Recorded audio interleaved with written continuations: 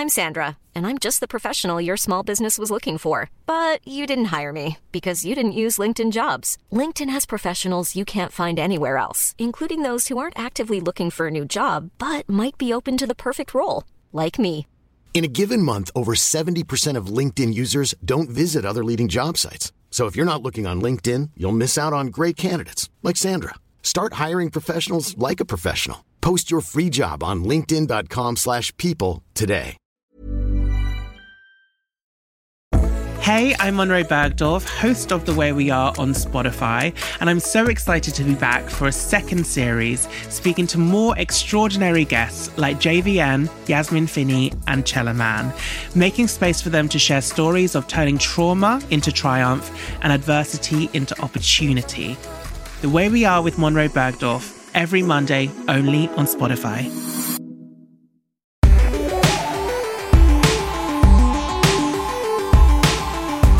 Hello and welcome back to a brand new series of Castaway. How are you? It's been a while, hasn't it? Well, we're starting back the series in spectacular style. Is there any other way? We have the sensational Stephanie Beatrice. Now, as an actress, Steph is known for her hilarious portrayal of Detective Rosa Diaz in the critically acclaimed Brooklyn Nine-Nine. I'm obsessed with that show. I'm obsessed with her and her delivery. But you may also know her more recently for voicing the main character of Mirabelle in the Oscar-winning Disney film Encanto. But right now, we don't want to talk about Bruno. Had to do that. I'm really sorry. I apologise, but I was squeezing that in somewhere. Something you may not know about Stephanie is that she's a true crime buff. She narrates the Wondery podcast, Twin Flames. It's a chilling story of a couple turned cult leaders that have ruined the lives of so many in the pursuit of love. And actually, the first time I met Steph in real life was after her West End show called A Ghost Story 222. And we talked so much about true crime. So it's no surprise when I asked her for her recommendations of podcasts. They are jam-packed with some goodies. We talk about her love of going to the hilarious live recordings of My Favourite Murder, the pairing of alcohol and crime in the True Crime and Cocktails podcast. Steph also shares a curiosity for surprising stories behind iconic women. We deep dive into Reba McEntire's memoir on Celebrity Book Club. Steph talks so passionately about her love for this genre. So if you are into crime, not committing them, we're not promoting that, but listening to these stories, we have some great recommendations for you. Also in this chat, we talk about her career from stage to screen. We talk about representation, being a new mom, and we recorded this just a few days before the Oscars, so we talk getting ready for the Oscars. Please enjoy the first episode of a brand new series. This is Castaway with Stephanie Beatrice.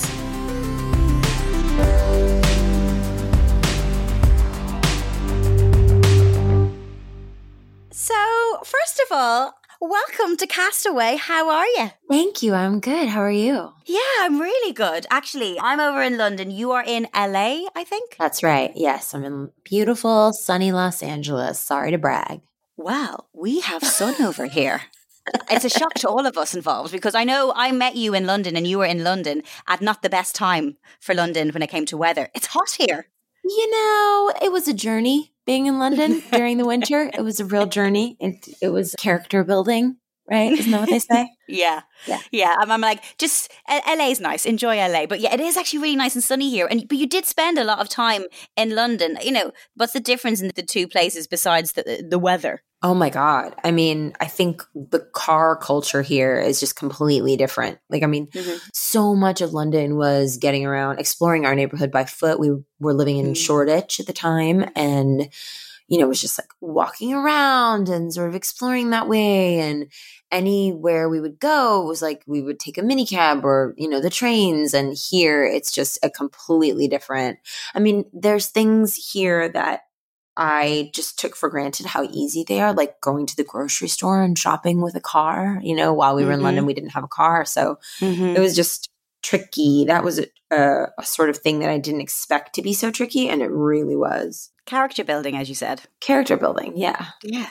One thing that I quite like with when I'm jumping in a car, or actually today I had to go into town. I love the tube. My agent always laughs because they're like, they'll send you a car. I'm like, no, I love the tube because I know how long it's going to be. It's going to be like 22 minutes. LA I don't like because something could be 22 minutes or something could be 2 hours. You just don't know. When my husband and I, his name's Brad, when we got married, I had cousins from Texas land at LAX, and they measured out on the map how far away the wedding venue was from the airport. And they were like, wow, it's 12 miles. It's not bad at all. It took them 2 hours or something to drive that 12 miles. It's just, it's the Wild West, literally and figuratively here. And when you're in the car, think of all those things you can do, like listening to podcasts, like listening to this podcast. Because if it wasn't for those long commutes, probably half the people wouldn't be listening to podcasts. That's correct. I mean, podcasts really changed the game for car rides. You can get so much more out of that 45-minute commute. You can go on a little journey wherever you want. The world is basically your oyster with podcasts in the car. I've once I got to where I wanted to. I was driving to a friend's and I got there before the podcast was over. So I just actually drove around the block a few times because I needed to know how that ended. Oh, 100%. I want to ask you the first time you listened to a podcast or knew what a podcast was, because it's only recently that my mother started listening to this because she was quite confused as to what a podcast was. Oh, that's so sweet. Oh, that's so pure. Oh my God. It's so pure. Like, how do I? I'm like, just click the link, mother. Just click the link. I know. I don't remember the first podcast I listened to. I truly don't. I remember the first time that I got really into one where I was like, I'm listening to a new episode of this every day until I catch up. And that was My Favorite Murder, which is a really popular comedy, true crime podcast here. And a comedy and true crime together at last. You would not think that they'd be a great pairing, but you'd be wrong because Karen Kilgariff and Georgia Hardstark are the hosts of it. And they are just so funny. Their chemistry is so good together. And the way that they talk about true crime is just it's so fantastic because, it's a terrifying world, the true crime sort of world genre. And the majority of the victims are oftentimes women. So to have these two women talking about these stories and these cases and infusing them in weird ways, there's things that they make you laugh at that makes you feel sort of I don't know, for me it was I feel in control of a story and a world in which we have so little control. You just start feeling I don't know. It just doesn't feel as big and scary anymore when you've got your two podcast friends laughing about stuff. When they look at statistics, it's women that listen to, according to surveys, that women that listen to these true crime more than men. And it's women who are murdered and talked about in these more than men. It's just this really weird kind of slightly sickening interest, but I get it. Yeah. I think we want to know, there's a weird part of my brain that goes, okay, well, what can I do then to protect myself from that moment? There's the very famous stories about Ted Bundy. And some of those stories are, here he was, this good looking guy on the side of the road with his car, his van, asking for help, saying I just need help getting this into my van, or I just need help with, X, Y, and Z. And these women, because we've been socialized to, tried to be helpful. And in their trying to be helpful, they were taken advantage of. And so I think, all of us listening to these podcasts and hearing these stories, we're clocking this stuff and going no, I'm not going to help, I'm not going to pull over on the side of the road and help. I'm not going to necessarily put myself in the position to be a good Samaritan in a situation in which I might get taken advantage of. I think that there's something, again, it's could I take control of that moment where it feels like I have no control? You're right. There is kind of an empowerment to it and an understanding. And I think as well, a lot of it is testament, as you mentioned, to the two hosts who I love, Karen and Georgia. Especially podcasting when it first started felt quite male dominated. You've got the Joe Rogans and these big, these big shows. And to kind of have two women hosting a hugely successful podcast like this, started out in 2016, which wasn't that long ago, but podcasts weren't, we didn't really know. It's only really since lockdown that they became so big. So it was, it was quite a big deal. Yeah, it was a huge deal. And the fact that these are two women that are, yes, they're white women, but they're still underrepresented in media. They're both in their mid 40s. I believe Karen's 50. Both of them are without kids. So they've had these very underrepresented sort of lives in media. And here they are on this podcast. And not only is it a podcast about true crime, but it's also about their friendships. It's about their careers. It's about how they view the world. It's about their mental health. They've both been very open about going to therapy. And I believe George has talked a lot about how her therapist has like put her on medication for, you know, all of that stuff is really helpful too, because anytime you're listening to a podcast, you start thinking of the hosts as your friends. And so here are your friends now telling you this like really vulnerable stuff about themselves and maybe leading you to go into your mind and ask yourself questions of like, what about me?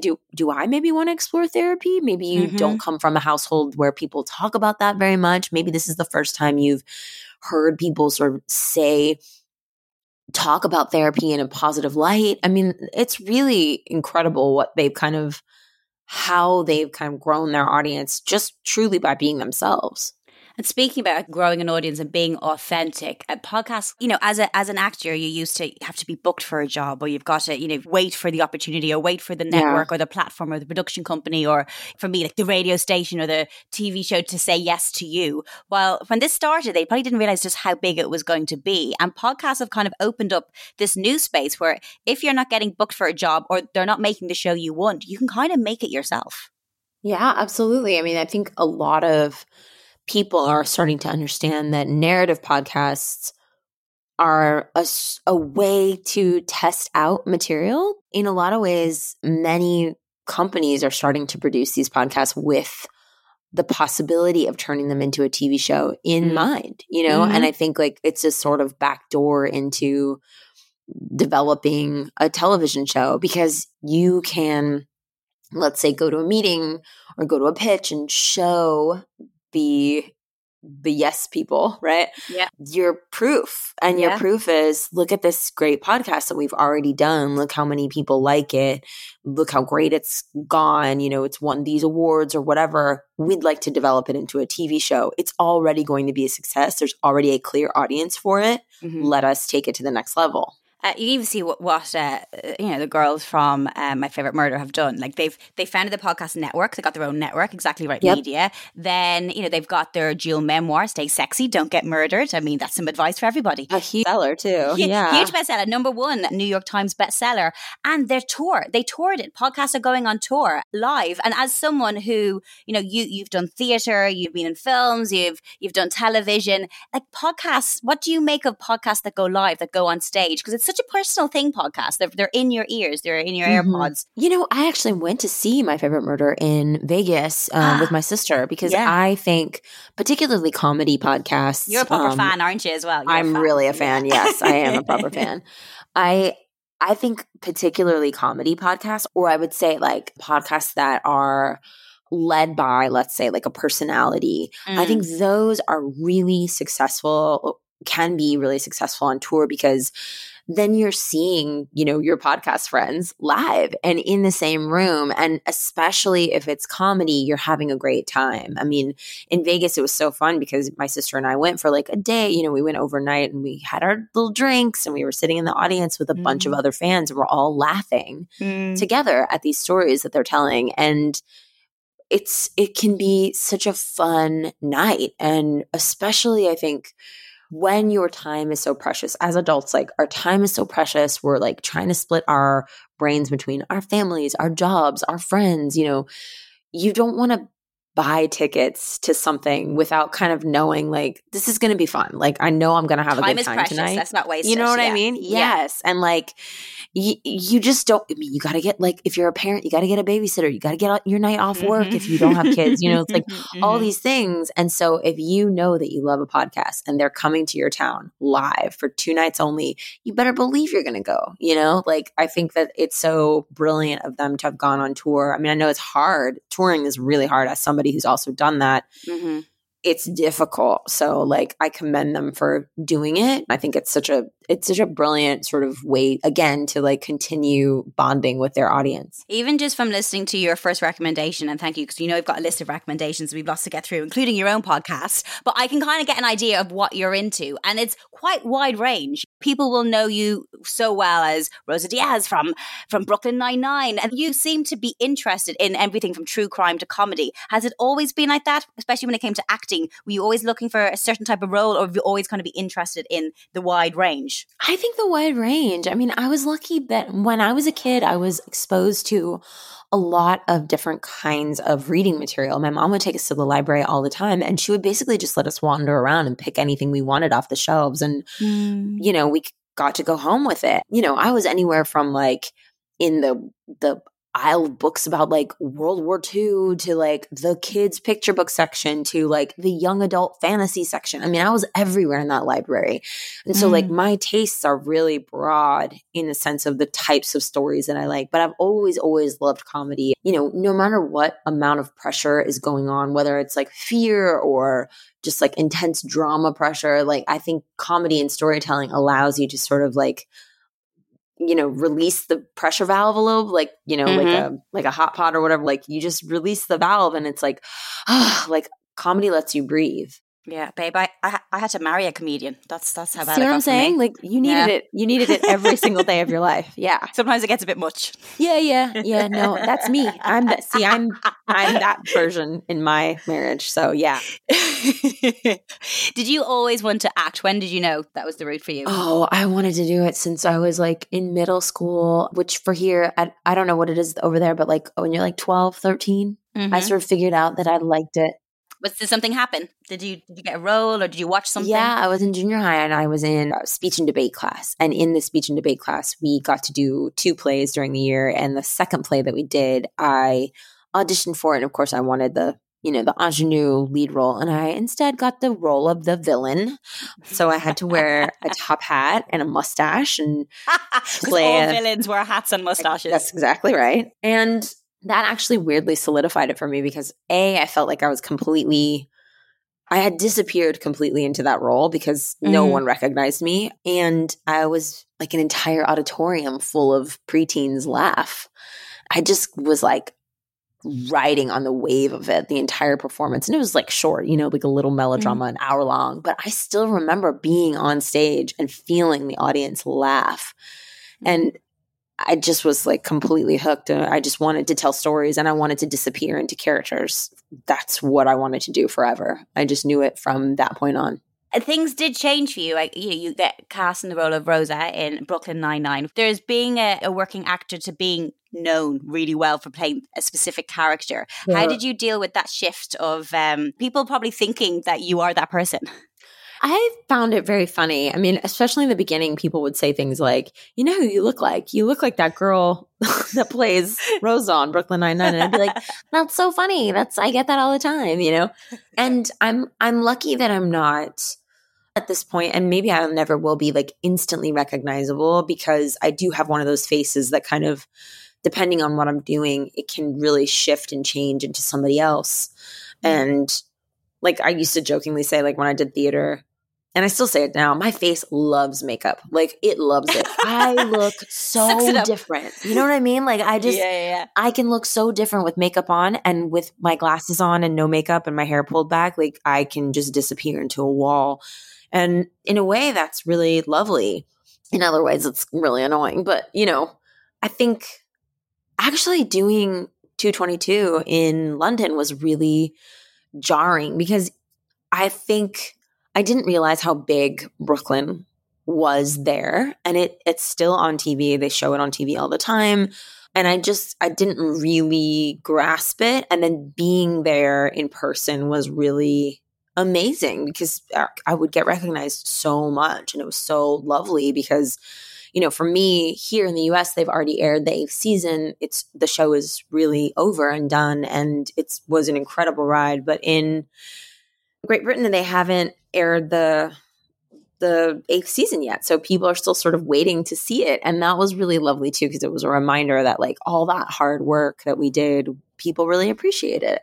Did you direct an episode or some episodes? Yeah, I did. I directed an episode in, I believe, season 6. It was called He Said, She Said. It was sort of Jake and Amy getting to know each other a lot better, and Amy confessing to Jake that she had this moment where she was sexually harassed by a superior officer, and they work on a case where it's like it is a he said, she said moment. It's like, do we believe the woman who's saying that this happened? Do we believe the guy who's saying it didn't? And I thought it was really well written. It was written by Lang Fisher, really smart writer, and I was really excited to direct. It was so fun. How was it kind of going from, I shouldn't say the puppet to the puppeteer, but is it, from just having that different hat on set?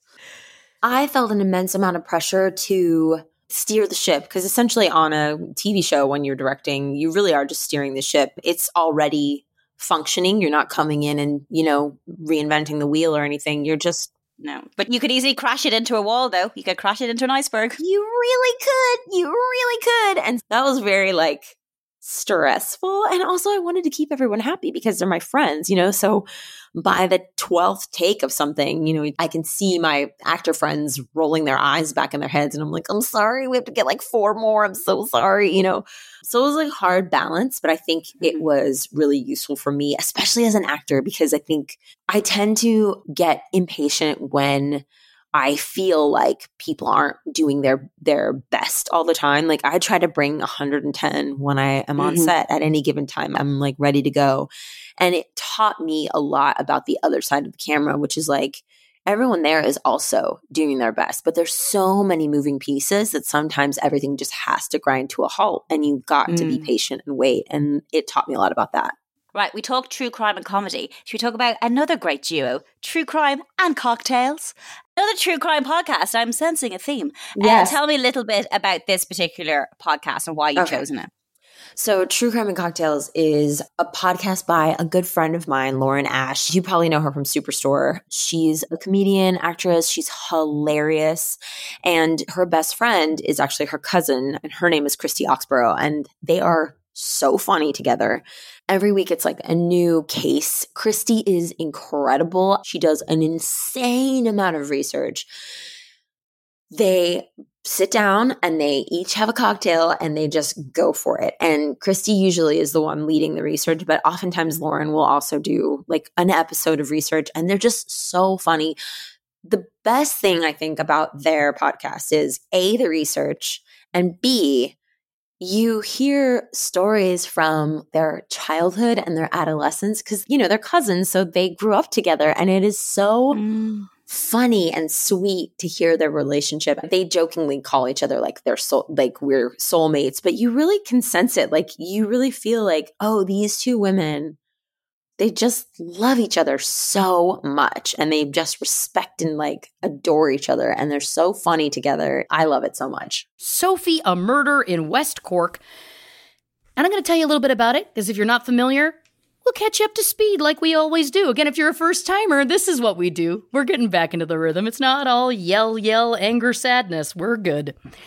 French television producer Sophie Toscan de Plantier was spending time alone in her holiday home in Ireland when she was found brutally murdered in December 1996.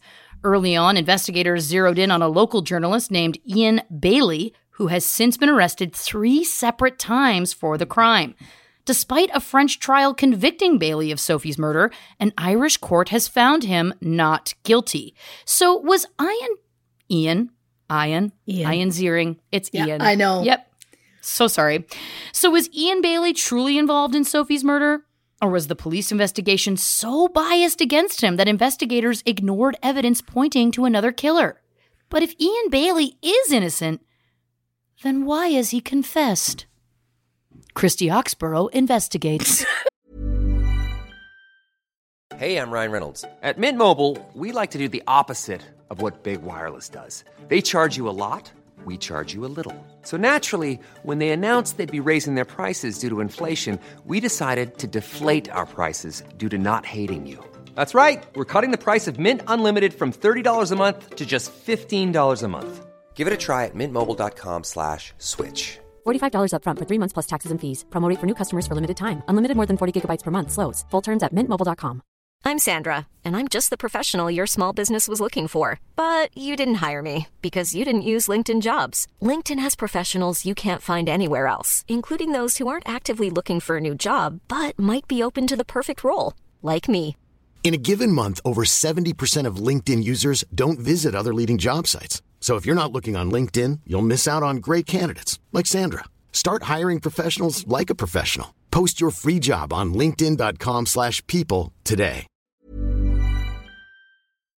I want to talk about your next recommendation, which is a first for this podcast, which is Celebrity Book Club. Talking about celebrating memoirs, badass celebrity women who, let's be honest, women have had it pretty tough, especially those in the spotlight in recent times. Tell me a little bit about this Celebrity Book Club.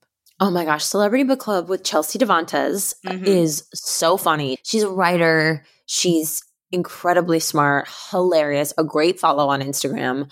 And I love a great follow. Do you know when someone says, it's such a lovely way to describe someone. They're a great follow. She's a great follow. She's just hilarious. And like the great thing that she does with Celebrity Book Club is she invites a friend of hers, usually an actor or a comedian, to read the memoir with her that week. And then they discuss it on the podcast. And for me, it's like, I don't have a ton of time to read all the time, but I'm interested in these women's stories. So it's really fun to listen to because they break down the book, they break down their favorite parts of the book. And then you learn so much about these people, some of whom, you know, have had these kind of storied, amazing careers in Hollywood. And you kind of figure out like, oh no, this person's a mess. Or, oh my God, listen to what they've been through and how hard they had it and how incredible they came out on the other side. They're really inspiring. They can be really heartfelt. You see yourself a lot in them. She does this great thing where before each episode, she also does a bunch of Instagram stories while she's reading the book, and she'll like underline favorite quotes or make fun of certain parts. And she's got tons of fans now, and they all weigh in on the memoirs too. We did Celine Dion, which was a batshit crazy. It was nuts.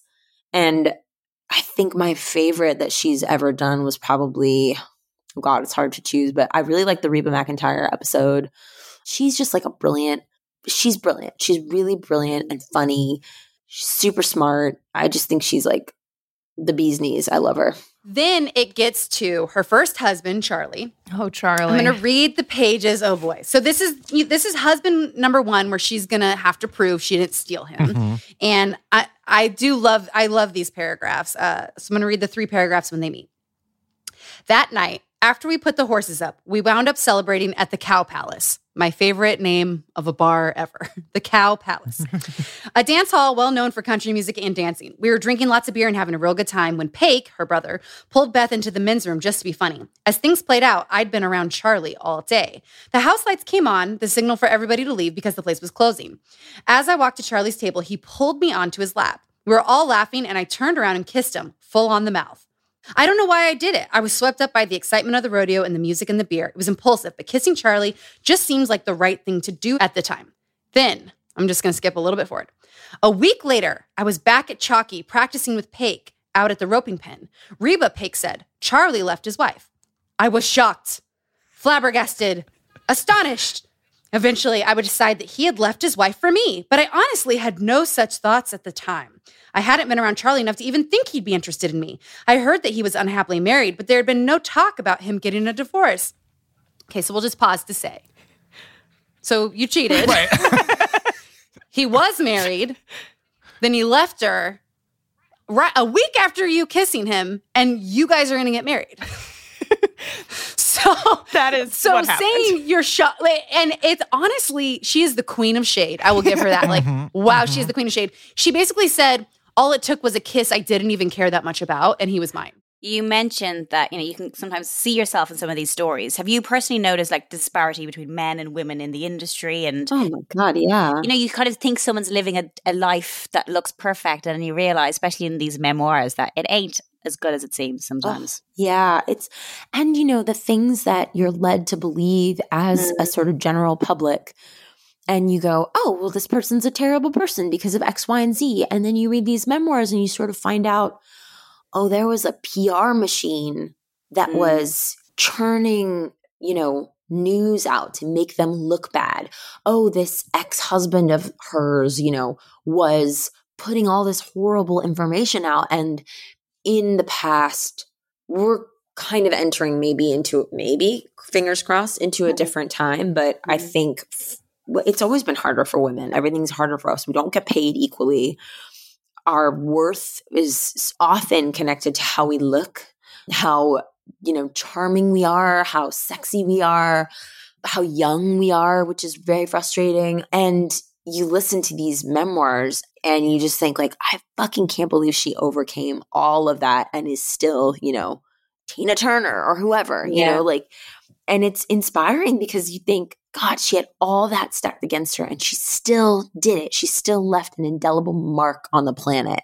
When I look at my life, I'm like, well, I've definitely had hurdles to jump over, but not like that, you know? And so I go, okay, all right, well, I've got a leg up, you know, I can do it. And some stuff that's gets said, you know, like, for example, Reba McEntire, like, Reba's a huge country star, huge. She's had successful television shows. She's an icon. And she says things like, I want to make art. I want to make my kind of country sincere. When Reba talks about wanting to make her kind of country and says the words sincere, to me, it's like, oh, that's so satisfying to hear, because so many times I think in the entertainment industry, you get caught up in like, what's going to sell? What's going to sell? What's going to be the next big hit? What's the thing? It's got to be dark and edgy and this and that. And it's like, for me, I really do want to make stuff like Encanto that feels like sincerely heartfelt and real, because that's the kind of art that I respond to. So I'm guessing there's other human beings that like that too, you know? So I just find the podcast, it's hilarious, but it's also really deeply inspiring. I'm really proud of myself that I've lasted this long before asking you a question about Encanto, because we watch a lot of Encanto in our house. Aww. I'm not just even using that as an excuse because I've got a child. It's like, it's my choice. I'm like, Amazing. she can't control remote control. And I'm like, I'm just listening to Mirabelle the whole time, especially certain things you say when you get excited. I'm like, oh, there she is. Talk to me about how that happened. And I guess the narrative of children's stories have changed a lot since I was a kid. Yes, and even now going back and watching some Disney films, I'm like, oh, wow, I didn't even see like how that happened. Mm-hmm. Did you realize how big Encanto was going to be when you got that role and when you were recording? No, there was no way any of us could have realized. Giovanna Fletcher, a friend of both of ours, sort of jokingly said to me, you know, you told us that you were in this little Disney film when we were in rehearsals for 222. You were like, oh yeah, I did this like film. I don't know how it's going to come out. You know, I'm excited about it. We'll see. And then it was Encanto. And I was like, yeah, because I didn't know. I knew we were making something special, and I knew the animation was unlike anything I'd ever seen. There's parts where the hair and the skin looks real. Like, it's wild. The beauty of Colombia as it's animated in that film is just stunning, stunning, stunning. But I could not have guessed that people would respond to it the way that they have, which has been really, really lovely. There was that picture that went viral of that little girl standing in front of it and being like, it's me. Like, it's the first time she's seen something. Like, when you see something like that, especially, I guess, when you've got a kid now, is you know the ripple effect it's going to be and the history that it's made. Yeah. I mean, that's the thing, right? We don't know what the ripple effect will be. I don't know. I'm so interested to know what the ripple effect will be in 10 years. My father's from Colombia. He's from Barranquilla. And anytime that I would say that my family was from Colombia, what I would hear back, especially in the last few years, is like, oh, like Narcos. Which, listen, Narcos is a beautiful, well-done television show. But it's a damn shame that most of the public thinks of Colombia and thinks of the drug trade. Now, people will say, oh, Colombia, like Encanto. That's a big difference. That's huge. And for people that don't know South America, and this is maybe like one of the first introductions that they're getting to South America, to Colombia, that's big. It's big, big, big, big, big. I don't know what the repercussions will be, but I have a feeling they're going to be good. You said that you don't always get recognized if you've got your glasses on, but your voice now has become quite iconic. Have you noticed that? Or do people sing at you? You must get, we don't talk about Bruno. Do people not sing at you? No, I'm finding it hard not to sing at you. No, I have had a really nice experiences, particularly at the Disney parks, where parents will recognize me and then say to their kids, this is Mirabelle. And the kids sort of look at me dubiously. And then I say, and then I say, the last time this happened when we were in Disneyland Paris, I said to the mom, okay, I'm going to ask your kids to close their eyes. She was like, yeah. I said, close your eyes. They closed their eyes. And then I sang, and the look on their faces, they both immediately snapped open their eyes and they were like, ah, like, it's you, you know? And then at Disneyland California, we went and a mom said, oh, can we take a picture? She loves the movie. She watches it all the time. There's this little girl in her stroller. She pulls the little girl out of her stroller and I start talking to the mom and said, oh yeah, of course, I'll be happy to take a picture.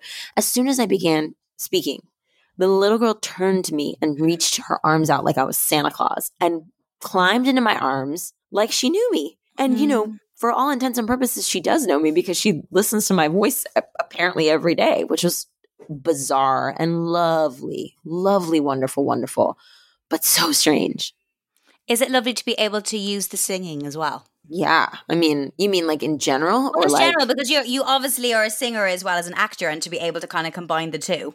Yeah. I mean, when I auditioned for In the Heights, yeah, I know, which is like, let's just talk about doing that. Like, I haven't even got onto that yet. Can I have another hour, please? I mean, listen, I almost didn't audition for In the Heights because I thought, I'm not a singer. I don't know how I would even be brave enough to audition. Did you have to do it in front of Lin-Manuel as well? Did you have to sit there? Does he sit in front of you? Oh yeah, Lin was there. John M. Chu there. I'm less nervous about Lin because I've known Lin for a really long time. I've known him since we were in our 20s in New York. But I know for everyone else, he's like a big, big deal. But to me, he's just Lin-Manuel. You know, he's my buddy.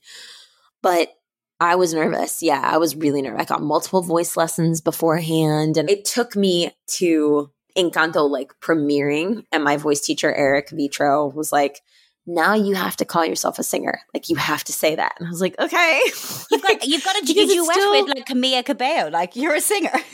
I mean, I guess so. Yeah. Yeah. I'm a singer. Yeah. It's wild. Do you want to do more singing in future? I would love to. Oh my God. My dream is to do Broadway and play Roxy in Chicago. That would be amazing. I would friggin' love to do that. Oh, my kid's singing in the background. Did you hear that? Lovely. You can duet together. That's lovely. She's like really into making noise now. Well, right, before I let you go, because you're a very busy lady, we've got lots going on. Yeah. I want to talk about your podcast because the first time, actually, when we met was in a pub after I got to see your show. And of all the things I could talk to you about, we spent a lot of time talking about cults. Yeah. Which is not what you'd expect. Tell me a little bit about Twin Flames. So Twin Flames is a new podcast from Wondery. And it's absolutely fascinating. It follows the story of so the idea of twin flames has been around for a long time. And the sort of general idea is that every person on this planet has a twin flame. Your exact match, like it's bigger than a soulmate. Your souls are destined to be together. I mean, I don't know if you can tell by the way I'm saying this, but I think it's a load of crap. But this idea was picked up by this couple, Jeff and Shalia. Mm-hmm. And this couple started putting out YouTube videos about how they had an incredible relationship, a harmonious union, and they started the Twin Flames universe. And essentially, they said on their videos, like, we are a perfect union. We can help you find your perfect union. We can help you find your twin flame for the low, low price of, you know, whatever the heck that they were charging. Mm. And people bought it. People bought into it. They bought into this idea and they bought their courses and they bought the coaching from Jeff and Shalia. And unfortunately, Jeff and Shalia don't have any accreditation. They're not like relationship coaches. They're basically self-appointed gurus. Jeff at this point is actually saying he's the second coming of God. That's how crazy this gets. Like, people that sort of started coaching with them were encouraged to go super, super far to connect to their twin flame. Even if, let's say, their twin flame, the person that they thought that was their twin flame, or at certain points, Jeff and Shalia would say, like, this person is your twin flame. You have to claim them. So the people in this community started thinking, like, okay, my coaches are telling me to claim this person. So I'm going to sit outside of their house in my car. I'm going to call them incessantly. I'm going to basically stalk them and pressure them into a relationship with me. And it ended up in people getting arrested. Like at a certain point, Jeff and Shalia got so big, quote unquote, that they had multiple people working for them. You know, all of these people that are working for them, by the way, are paying Jeff and Shalia to be able to coach for them. The ugly side of this, I mean, there's so many ugly sides to it, but like a very ugly side of it is like Jeff and Shalia aren't giving these lessons away for free. They're making money. They're buying big houses and nice cars with the money that they're making from these people that are essentially just looking for love. And so the podcast explores how far some of their students go, and it gets really scary and really dangerous. And it's also like bewildering as someone who would not buy into something like that, as someone who's never been part of a cult. The other part that's bewildering is like you listen to it and you go, oh God, I can see how people get sucked into this. Jeff shot Shalia a look. He had an idea. Go give him the drill. Oh. Give him the drill? Duh. Don't you still have his tool, his drill, or? Yeah, it's in my car. Don't be shy about it. Go track him down. Give him the drill. Right. This drill was symbolic because a drill is like a power tool. It was symbolic of me giving his masculinity back to him, me giving him the drill. Angie wasn't sure, but Jeff seemed so certain. Go see him, tell him how you really feel, and do whatever it takes. She needed to drive to Ron's house and claim him by giving him his drill. Just do it. Just go in there confidently and just claim him. And, this is your twin flame. There's no messing around. But it was Shalia who sounded a note of caution. It was not going to be easy. You know he's going to lay some shit on you. But you're going to be prepared. And remember, when he lays that shit on you, it's always a bid to love. That's all it is. It's just a bid for love. And your response is, I don't give a fuck. I'm going to love you no matter what. I don't give a fuck about that shit. I love unconditionally. Angie still wasn't sure. Ron had told her not to get in touch. So wouldn't it be a better idea to, send an email? Nope, now you're being a puss. Show up at his door and fucking give him the drill and tell him that he's your man. No, now's not the time to be appropriate. Yeah, fuck appropriate. Yeah, fuck appropriate. Angie was convinced. She was going to march on up there and give Ron his drill. It was time to claim her man. As narrator and host, how is it compared to other jobs? Because I guess you've got a different role when you come to a project like this. Totally. I mean, as a narrator, you're really reading a script that's been already shaped for you. I mean, the producers have done a lot of the legwork of all of these interviews. And then the story writers sort of shape the interviews into something that feels cohesive, And they kind of track how things happen, starting with Jeff and Shalia and their backgrounds, but then moving into different people who were part of the Twin Flames universe. And so as the narrator, you're really trying to keep the story moving along and creating empathy for certain characters. And also you got to keep it entertaining. So there's quite a bit of my own personality in there because I just can't even handle Jeff and Shalia. I mean, I just think you got to get the humor in there as well. I had to. There were parts where I was like, I have to say something about this. And they were like, yeah, go ahead, riff, I really enjoy podcasts in which the narration feels like you're listening to a friend tell you about a crazy story. And so that's sort of what I tried to bring to it as the narrator. I mean, it feels, from talking to you, it's like the perfect project for you.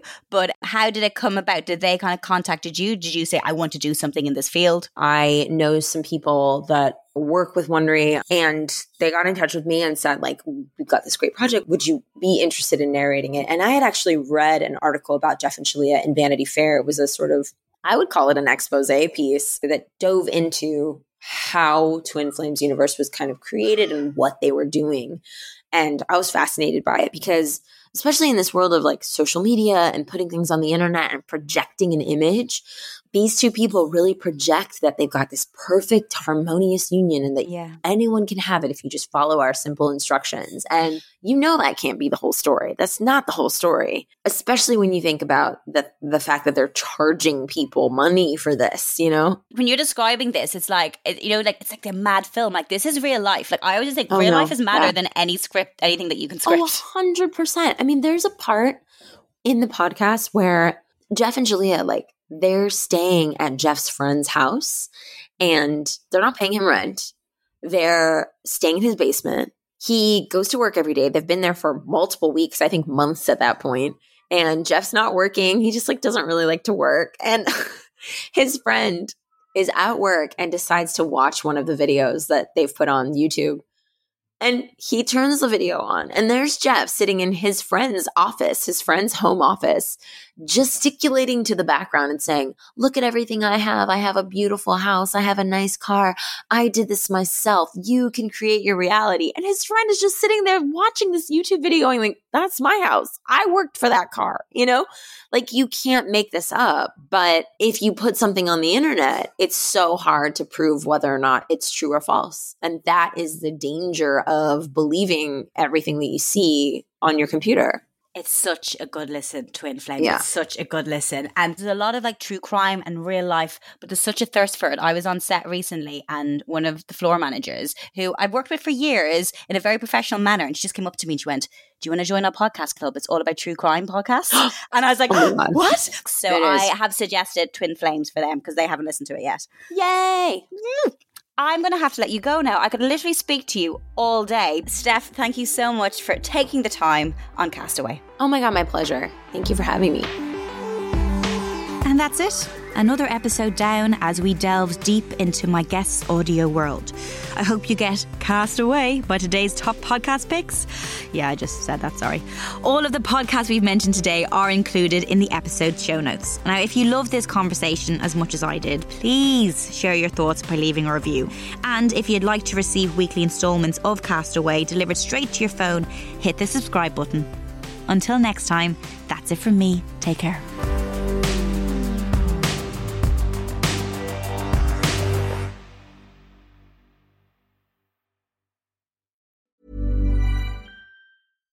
Here's a cool fact. A crocodile can't stick out its tongue. Another cool fact, you can get short-term health insurance for a month or just under a year in some states. United Healthcare short-term insurance plans are designed for people who are between jobs, coming off their parents' plan, or turning a side hustle into a full-time gig. Underwritten by Golden Rule Insurance Company, they offer flexible, budget-friendly coverage with access to a nationwide network of doctors and hospitals. Get more cool facts about United Healthcare short-term plans at uh1.com.